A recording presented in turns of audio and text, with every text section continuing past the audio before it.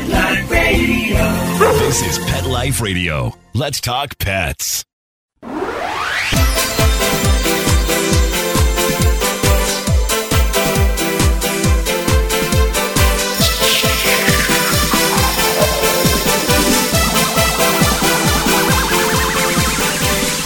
Hello, you're listening to Animal Party on Pet Life Radio.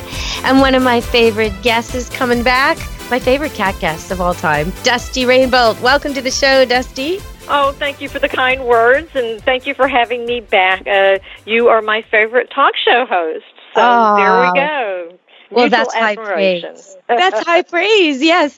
Okay, so Dusty's authored many books about cats, including Kittens for Dummies and my favorite, Cat Wrangling Made Easy. Is that what it's called? Well, I guess so, but I think I have That's a better one called Cat Scene Investigator, Solve Your Cat's Litter Box Mystery. So... See, I forever think of you as the cat wrangler. That's what I think of you as, and that was my favorite cat book at the time of all time. It beat out some very, very good cat books that came before it, and it was just so many revelations, like about timeshare and all these things. You really get where cats are coming from. So I'm happy to have you on the show. And, well, let's just, first of all, last week, couple weeks ago, I had on the show some people with some therapy dogs, and I loved having them, and everything was good about the show, but they did kind of allude to the fact that there's no such thing as a working cat. And so I wanted to give you a chance to just counter that. Are there cats out there doing good work? I think they are, and I guess, first of all, let's discuss what a therapy cat is. You know, there are service animals, and a service animal is actually trained to perform a specific job, like seizure alert, diabetes alert, you know, picking up things or pulling people or helping with mobility or whatever. Right. That is a service animal. And I guess legally they say that on airlines cats can't be service animals, but I do know of people who have cats that alert to seizures and diabetic issues. So, that's amazing. So they could possibly do that. But normally it's therapy, right? It's comfort? It is. It is. And I don't know where those people are coming from. I mean, quite honestly, I'm intimidated by big dogs. So if you walk in my room and you've got a Great Dane, I don't know that I'm okay with that, but there are probably people who would be intimidated by large dogs, no matter how sweet or well-behaved they are. So, well, you get these headlines where someone tries to smuggle a peacock on an airplane, or you see on TV yesterday, I saw that a Florida man has a pet alligator as an anxiety pet. Of course, it's taped its muzzle shut or it'd probably eat him. But, these are the kind of things people are doing, right? And so is a therapy cat really a thing? Well, I've seen cats working in old age homes, and it is work. And I've seen them giving comfort to people, various people, whoever needs it. And these cats are chosen because they're those type of cats. And so I've seen cats used with children when terrible things are happening and the children have to be sort of in a limbo situation at some police station or somewhere scary, and a cat is put in their arms. This is very effective therapy, I think. So I don't want to cut the cats short. I don't want to, slight them. They're working. Well, let's go back to the airline thing, because I think that's really the crux of what is going on here. And as far as I know, Americans with Disabilities Act permits you to take a service animal or a comfort animal, an emotional support animal, on a plane with you, or allows you to go into public housing with these animals. And then if you have a service animal, you can go other places like restaurants and hospitals, government hospitals buildings. And grocery stores. So, you've got your apples and your oranges, the emotional support versus the service animal. So one of the problems I think we have with this situation is, because of ADA, you can't really ask a lot of questions. You can have an animal that you're pretty sure is just a pet, and they're trying to get on the airline for free because, hey, it's very expensive to travel with an animal. But, right, so that's why they're doing it, okay. But the problem with the emotional support animal is there's no special training involved. It just makes you feel good. And up until recently, emotional support could be the peacock. It could be, one of the problems is... there was a squirrel at one point. Squirrels, reptiles, and as long as the reptile is put up, I'm good. But, even people who bring spiders on board. I'm sorry, you bring a spider or a snake on a plane? I think there was a movie about that,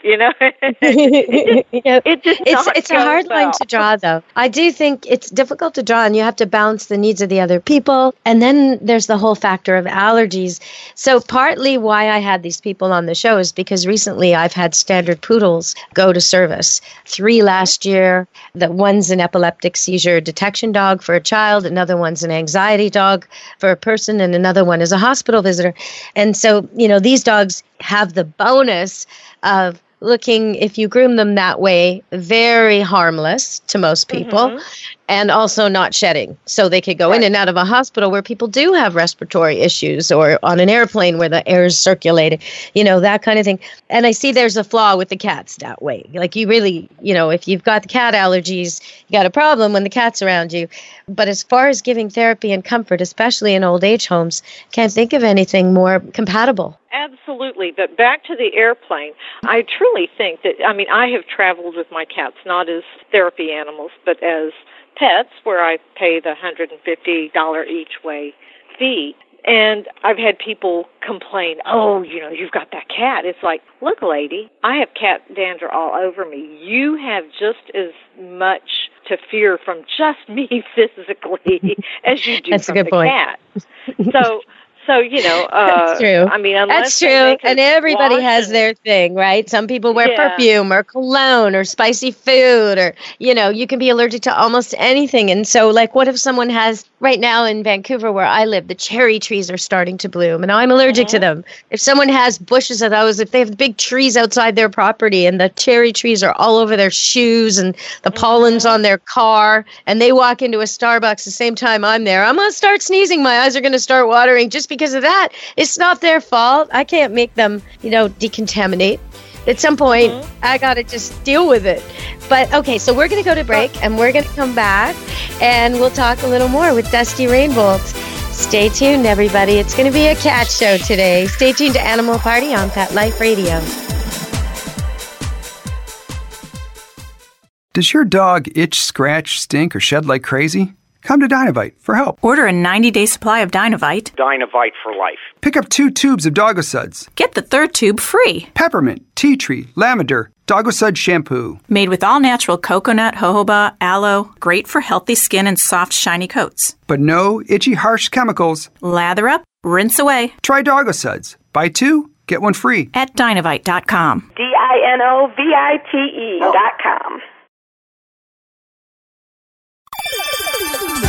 Let's Talk Pets on PetLifeRadio.com.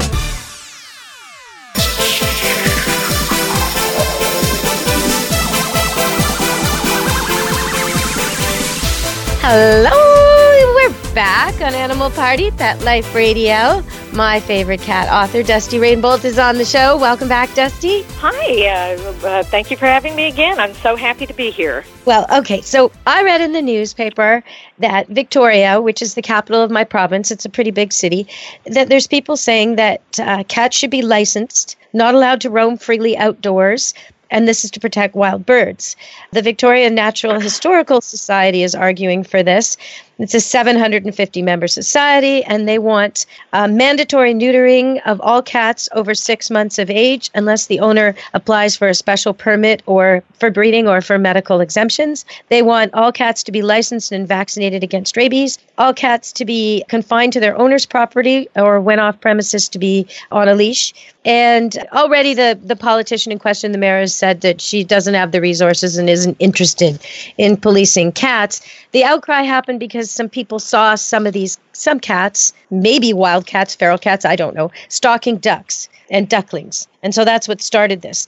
And cats are said to be the largest predators of wild birds and the big problem there, and they're often blamed for this.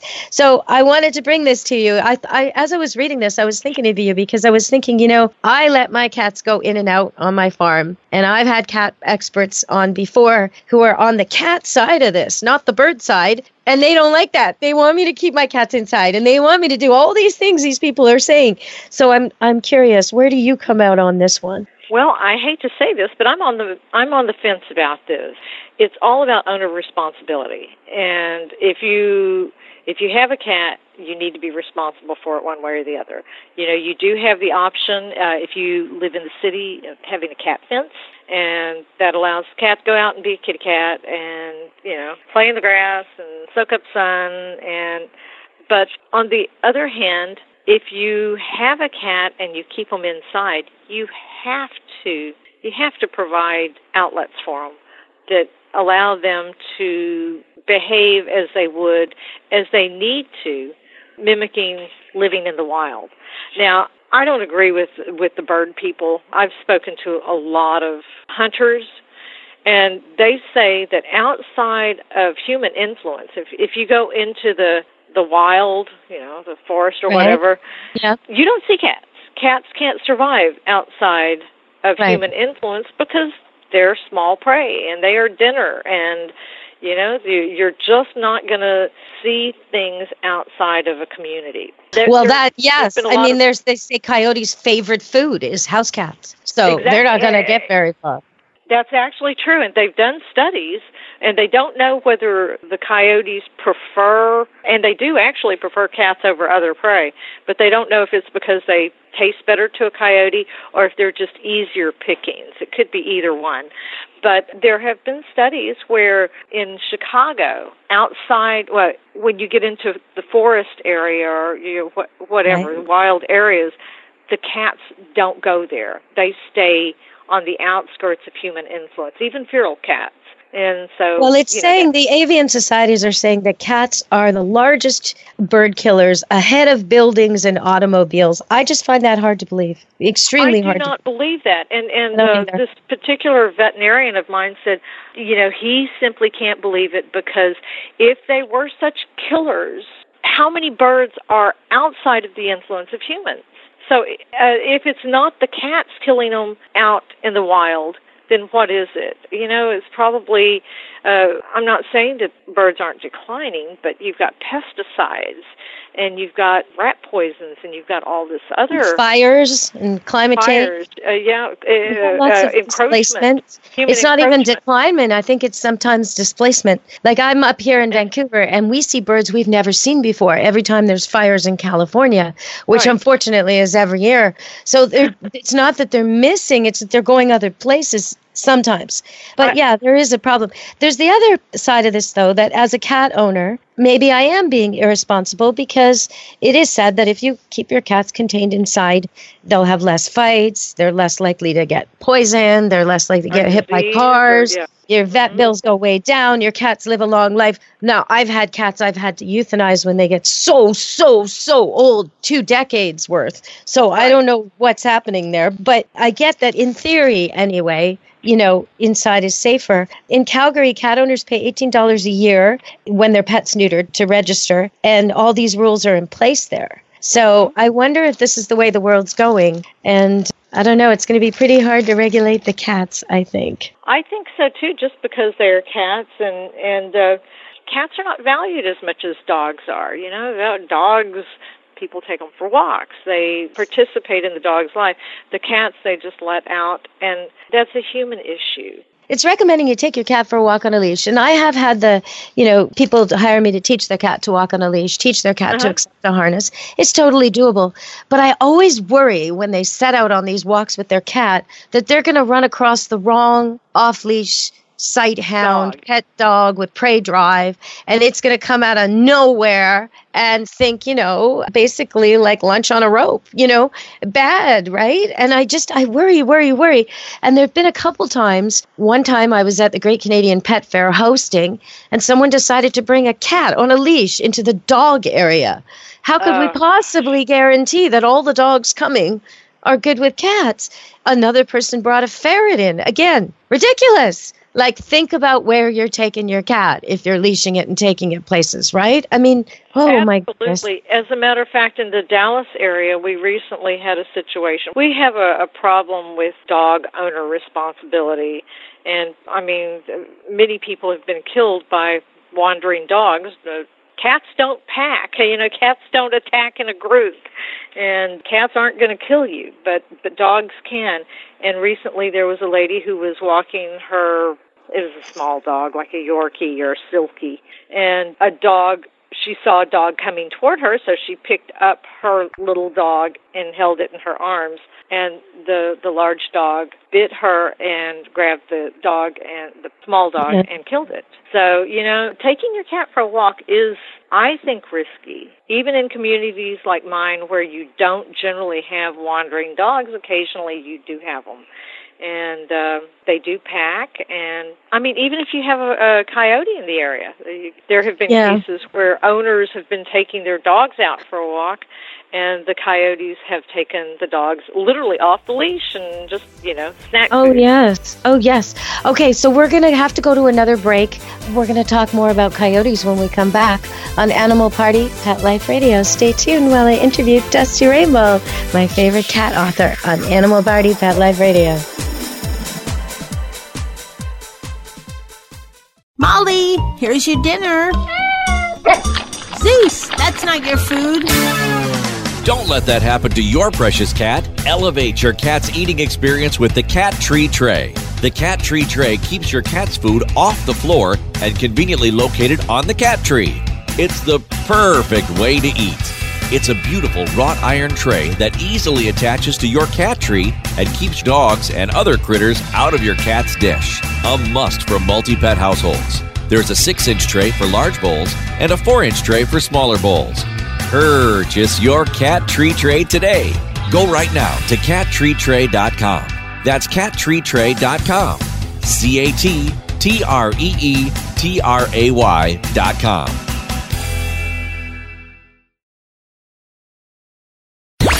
Let's talk pets. Let's talk pets On Pet Life Radio. Pet Life Radio. PetLifeRadio.com.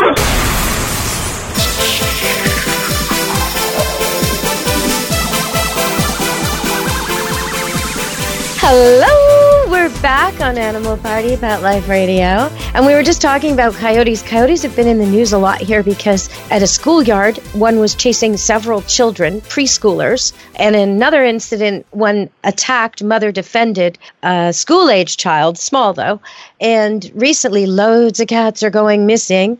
Their favorite food is cats. Also, cougars' favorite food is cats. We had a cougar shot in our area recently, but they say there's still another one. And there have been footage of this cat walking through the schoolyard, lounging, big cougar, lounging on people's decks, completely unafraid. Now, sometimes I think people think wolves will be nice to dogs because they're all canines, or cougars will be nice to cats because they're all felines. No, your cat is prey for these animals. Your dog is a threat or prey most of the time. So I don't think people quite get the risk. Plus the diseases, right, Dusk? Absolutely. You just hit it on the head. And diseases can come from a number of different sources. There are some diseases that raccoons carry that can be transmitted to cats. So, I think feline distemper can go back and forth between raccoons and cats. Oh, it's interesting you mentioned raccoons. There was this lady, I used to visit her house to feed her cats and take care of her animals when she was away. And she used to have these overflowing bird feeders in her backyard. And the squirrels and the raccoons and her cats, everybody was all out there together. And I used to say to her, I don't like that. I just don't like it. Well, the raccoons are tame. We have names for them, blah, blah, blah, blah, blah. Yay. One day, one of her raccoons ate one of her cats. just decided like it had enough or whatever, and it just killed it and dragged it off into the bush while she watched through the picture window. Don't count on wildlife being tame just because you feed it. In fact, don't feed it. How do we get people?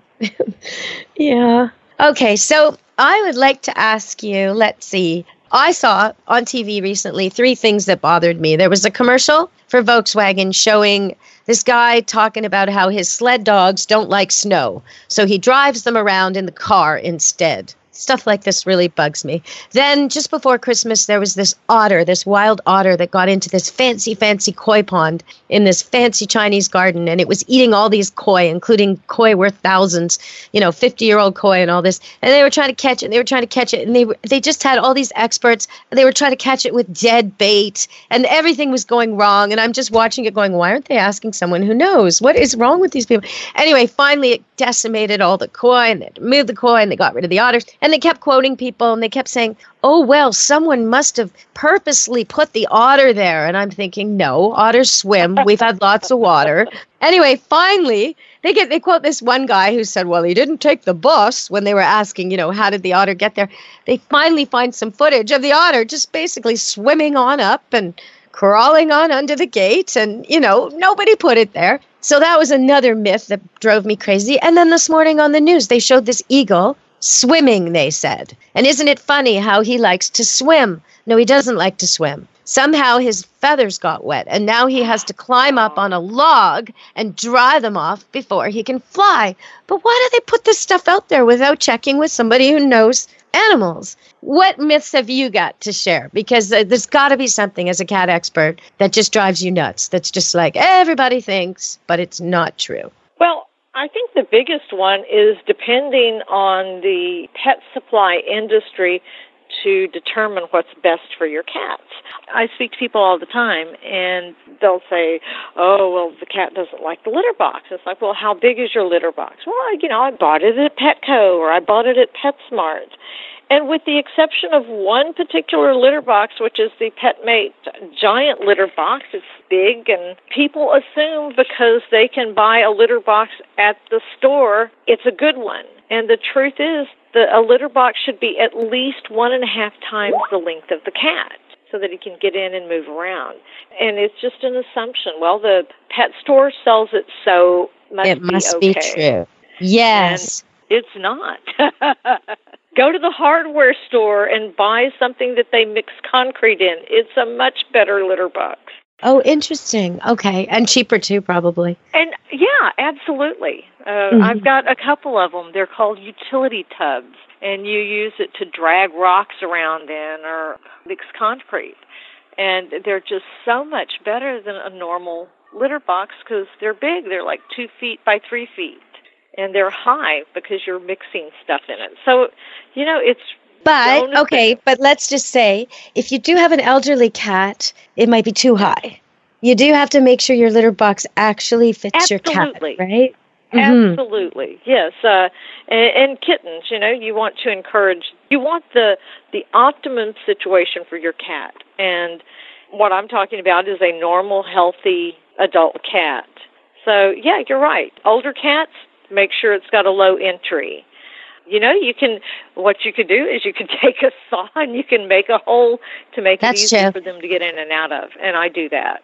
Okay, well, we've been talking to Dusty Rainbow, and I'm going to ask you to come back and do a follow-up show because I want to talk to you about my new kitten. I saved that so I can get you to come back. And we're going to talk about your new kitten. Oh, right on. Okay. And I'm also going to ask you about natural remedies. Sometimes I think people think the word natural. I noticed if it says natural on the package, it's $10 more usually. But is it really natural? And I mean, poison ivy's natural. So we're going to talk about this on another show when Dusty comes back. Thank you so much for joining me today, Dusty. Well, thank you for having me, and I can't wait to talk about poison ivy. Oh, right on. Okay, everyone. So from me, Deb Wolf, and Dusty Rainbow, be good to your animals. Let's Talk Pets, every week on demand, only on PetLifeRadio.com.